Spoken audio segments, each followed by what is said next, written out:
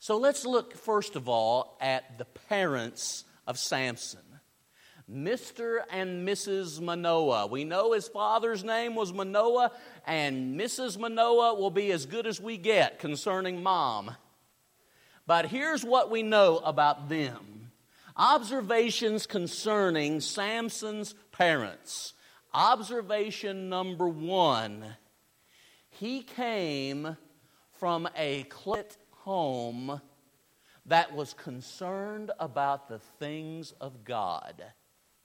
He came from a closely knit home that was concerned about the things of God. I would say that Samson got off to a better start than many children do in this old world. Wouldn't you agree? Both parents were concerned about the will of God, and both parents were working on their marriage, it seems. Look at Judges 13, and throughout this chapter, there is an emphasis on the interaction of Mr. and Mrs. Manoah. I think it's fascinating to see how they work together concerning God's will for the child they would have, Samson. Oh, magnify the Lord with me, and let us exalt His name together. Psalm 34 and verse 3. By wisdom a house is built, by understanding it is established, by knowledge his rooms are filled with all precious and pleasant riches. Proverbs 24 verses 3 and 4. I want you to know, brothers and sisters and friends, that the home into which Samson was born, it was way better than average. Wouldn't you all agree? It was way better than average. If we could use New Testament terminology concerning Mr. and Mrs. Manoah, we might say that they are heirs together of the grace of life. 1 Peter 3 and verse 7, because that's what husbands and wives are. And getting this message from God concerning the child that they would have, they were concerned about the will of God, and they were close to one another. Secondly, when you look at Judges 13 concerning Mr. and Mrs. Manoah, observe this. Whenever they got the news that Samson was to be born, the first thing they did was pray. You got to find that commendable. The first thing they did was pray when they heard that they were to have a child. Don't you know it was a prayer of gratitude? And don't you know that they thanked God for the special circumstances that had attended the birth of Samson, that he was going to be special and that he was going to be a thorn in the side, a perpetual enemy of Israel's enemies.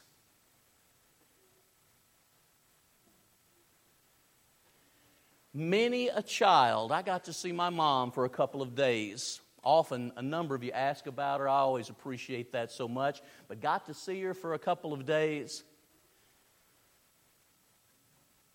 And I recall that my mom prayed for me a lot as I was growing up.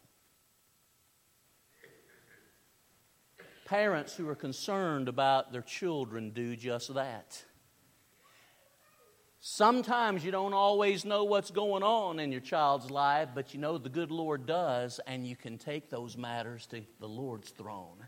Hebrews 4 and verse 16. Parents praying. I am sure that they began with this commitment to prayer and that it continued for some time as Samson was growing up. Aren't you? For those of us who are parents and now our children are grown, we still find ourselves often praying for them and for grandchildren and for great-grandchildren, do we not? Mr. and Mrs. Manoah, they seem to be unusually fine parents. But notice Judges 13 and verse 8 and Judges 13 verse 12. I think Christian parents today could learn an awful lot from this Old Testament couple. We need to observe this truth about Mr. and Mrs. Manoah. Samson's parents.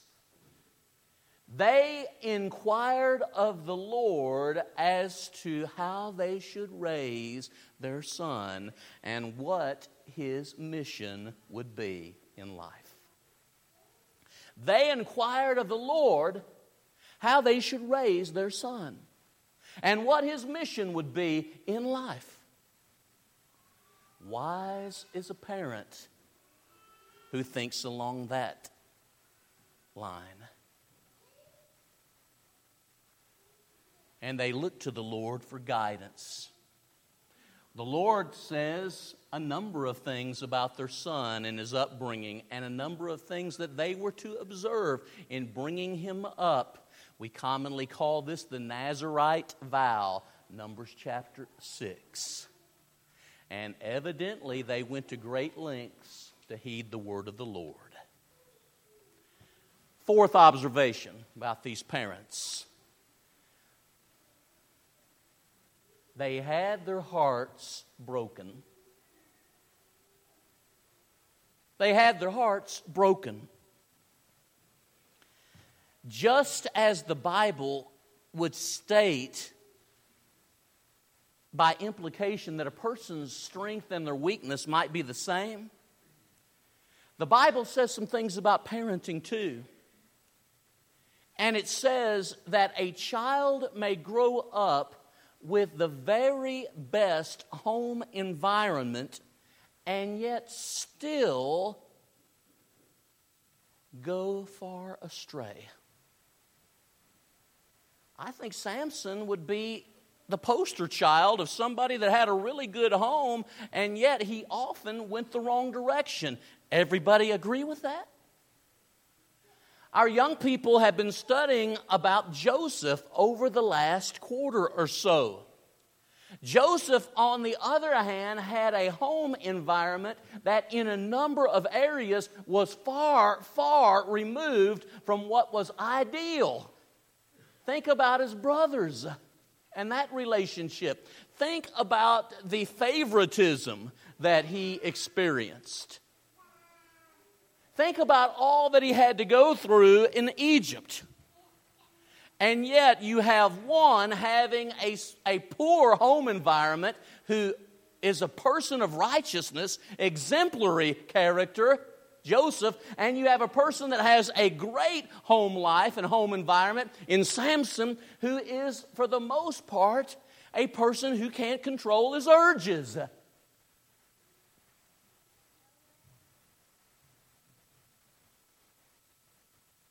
Proverbs is a book of generally true statements. Train up a child in the way he should go, and when he is old, he will not depart from it. Proverbs 22:6. Is that generally true? Yes. But people make their choices, including young people as they mature. But Mr. and Mrs. Manoah, for the Old Testament time, seem to have brought Samson up in the nurture and admonition of the Lord. Ephesians 6, verse 4. Observation number 2. Before I go to this second observation, I'll tell you what, that would make me want to pray even more that my child have a heart that would have an inclination to be soft to him and his will. Observation number 2. Samson sins. Samson sins. Let's look at 5 or 6. Number 1. He was self-willed. Carl, a few moments ago, mentioned in the Lord's Supper meditation that sometimes he has a problem with his wants and his needs. Samson had trouble there too. And so we may as well. Just like we might have a problem with our heart, and we might have a problem with our wisdom, and we might have a problem with our strength. Samson was self-willed, obstinate, and rebellious. When you look at Judges 14, the opening verses, a woman from Timnah, Samson wants her, and they try to say, won't you think about a good Israelite girl? And he says, no way, because she pleases me. Yes, that must have broken their hearts. In Titus chapter 1 and verse 7, it is said of those who shepherd God's flock, they must not be self-willed, because self-willed people, when push comes to shove, will always do what they want instead of what the congregation needs. Samson was that kind of person who would do what he wanted instead of really what was best for the cause. Sin number 2. Samson would not listen to the wise counsel of his mother and father. It is amazing to me just how much of Proverbs is the wise counsel of a father to children. To hearken, to listen to the wisdom of your father, and to not disdain the counsel of one's mother, Proverbs 10:1. Proverbs 15 and verse 5. Proverbs 30 and verse 17. Just a few of the many proverbs that talk about listening. A great country song from a couple of generations ago was written by Merle Haggard called Mama Tried. Mama tried to make me better, but her pleadings I denied. That leaves only me to blame. Mama tried. Surely that was the case. It was true in the life of Samson. He wouldn't listen to the wise counsel of those who loved him the most. Third, he chose poor associates. Evil companionships corrupt good morals. 1 Corinthians 15:33. A little leaven leavens the whole lump. 1 Corinthians 5 and verse 6. Well, when you think about Samson, he had an uncanny knack for choosing bad friends, bad companions. We see it initially in Judges 14 and the woman from Timnah. He wanted her. You go to Judges 16 and you look at the opening verses of that chapter. He goes in with a harlot. Why? She pleased him and he wanted her. And then Delilah, choosing a Philistine as his wife. Bad choices in areas of his life. The old statement is true. You marry a child of the devil, you're going to have a mighty hard time with your father-in-law.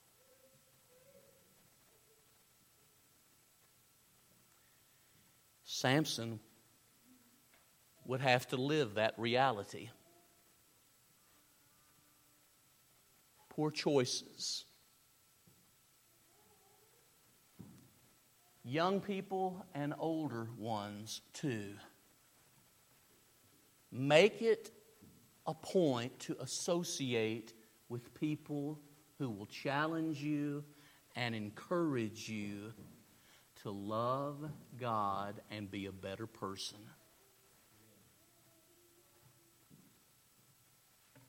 There's a lot of parents that are still praying for kids and grandkids and great-grandkids because those children have now grown up and have made poor choices. Like Samson.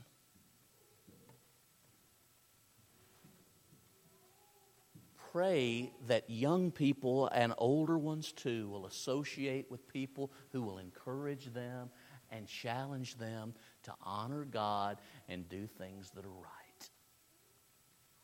Again, thinking of Samson's sins, he committed fornication. Not enough is said about sexual sin anymore.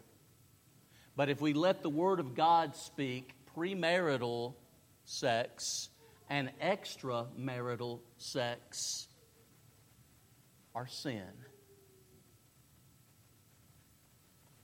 Flee youthful lust.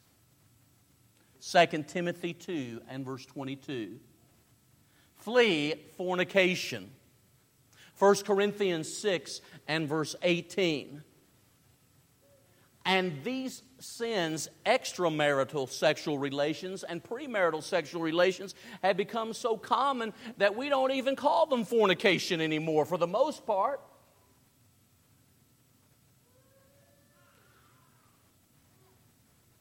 Sexual temptation can be a hard area to deal with. Isn't that the truth?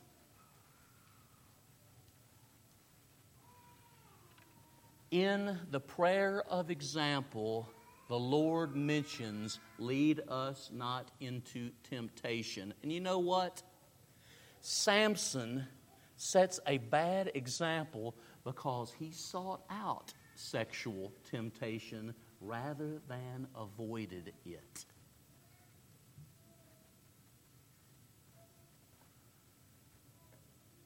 Lessons for all of us to learn. And yes, it can be an area of particular difficulty and temptation. I understand. But the Bible still talks about the importance of purity. And we should as well in our pulpits and classes and homes. Next.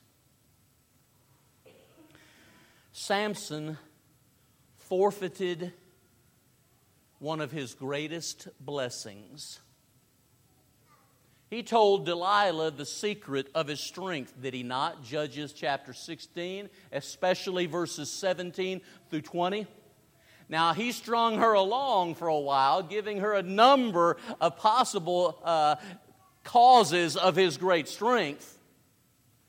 But the text indicated that she hounded him so much that this strong man with the she weakness finally wore down and told her exactly what she had to hear if she was going to continue to live along with a number of her loved ones, because the Philistines had threatened her.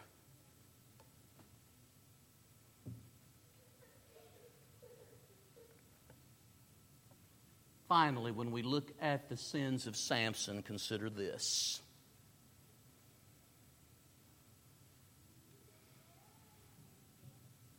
He compromised his vow. As a Nazirite, he was to touch no dead thing. He slays the lion, the jawbone of the donkey that was dead. He was not to have his hair cut or shaved. He tells Delilah the secret, and his hair is shaved. You know, James 2 and verse 10 gives an interesting principle here. If one violates the law in one point, they're a law violator, period. All Samson had to do was violate what God had said he would do, and this should be part of his vow, Samson's vow in serving the Lord. But Samson violated the vow. Finally, what Samson's sins cost him 4 observations. Observation number 1. Samson's sins cost him his sight. Sin blinds. They gouged his eyes out after they had cut his hair. Sin blinds. He that lacks these things is blind and cannot see afar off. 2 Peter 1, 5 through 11, the Christian graces. Sin blinds. Have you ever noticed how easy it is for sin to blind, and how our common response as individuals is, I can take it or leave it. I can stop it at any time.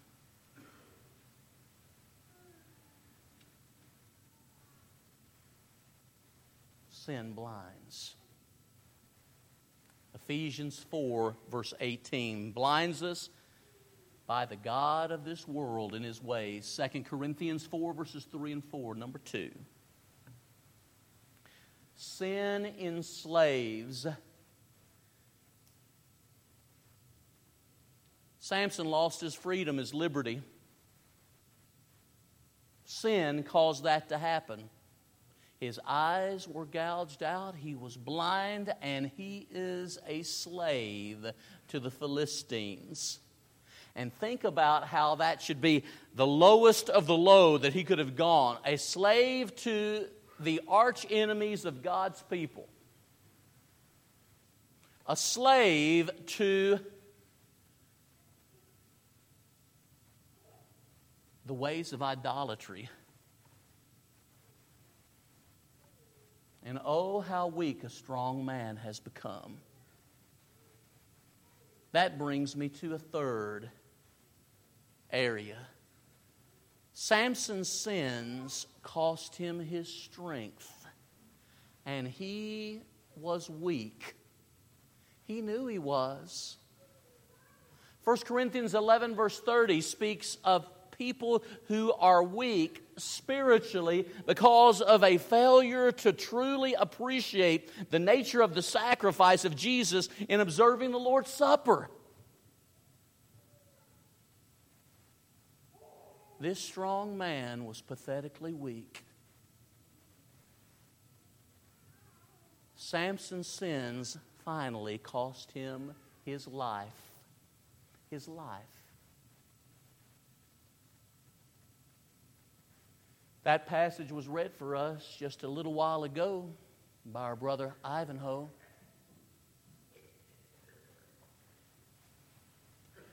The wages of sin is death. Romans 6:23, your sins have separated you and your God. Isaiah 59, 1 and 2. And while Samson's name is mentioned in Hebrews 11, Faith's Hall of Fame, I believe that it's mentioned more for his attitude at the end of his life than for his life as a whole.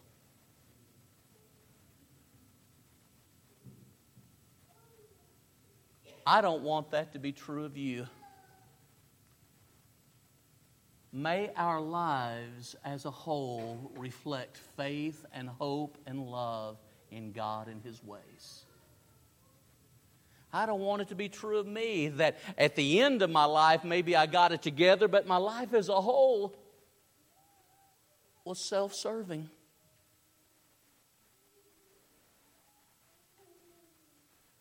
Sounds an awful lot like a modern-day Samson. Do not let an area of strength become an area of your undoing. It may be that you're a good-hearted person, but your heart gets impure at some point like David's did. It may be you're an unusually wise and gifted person in terms of the intellect and ability. Well, think about what happened to Solomon. And it may be that you're a person of great physical or spiritual strength. Be strong in the Lord and in the strength of His might. Ephesians 6:10. Our sufficiency is of the Lord. 2 Corinthians 3 verse 5. I'm glad the story of Samson is in the Bible. It tells us a lot about life, child raising, and it tells us a lot about the danger of relying on our strength. in arrogance. Thank God that people who've been proud and arrogant can be forgiven. Through faith and repentance and baptism, one's sins can be washed away by the precious blood of Jesus. Have you responded to the conditions of the gospel of Christ in faith, repentance, and baptism? His love and mercy and grace have been shown at the cross. Have you responded as you ought? And for those of us who are Christians, let's make sure that our lives as a whole, our strength, our heart, our mind, we give completely to the Lord. No holding back. Let us stand and sing.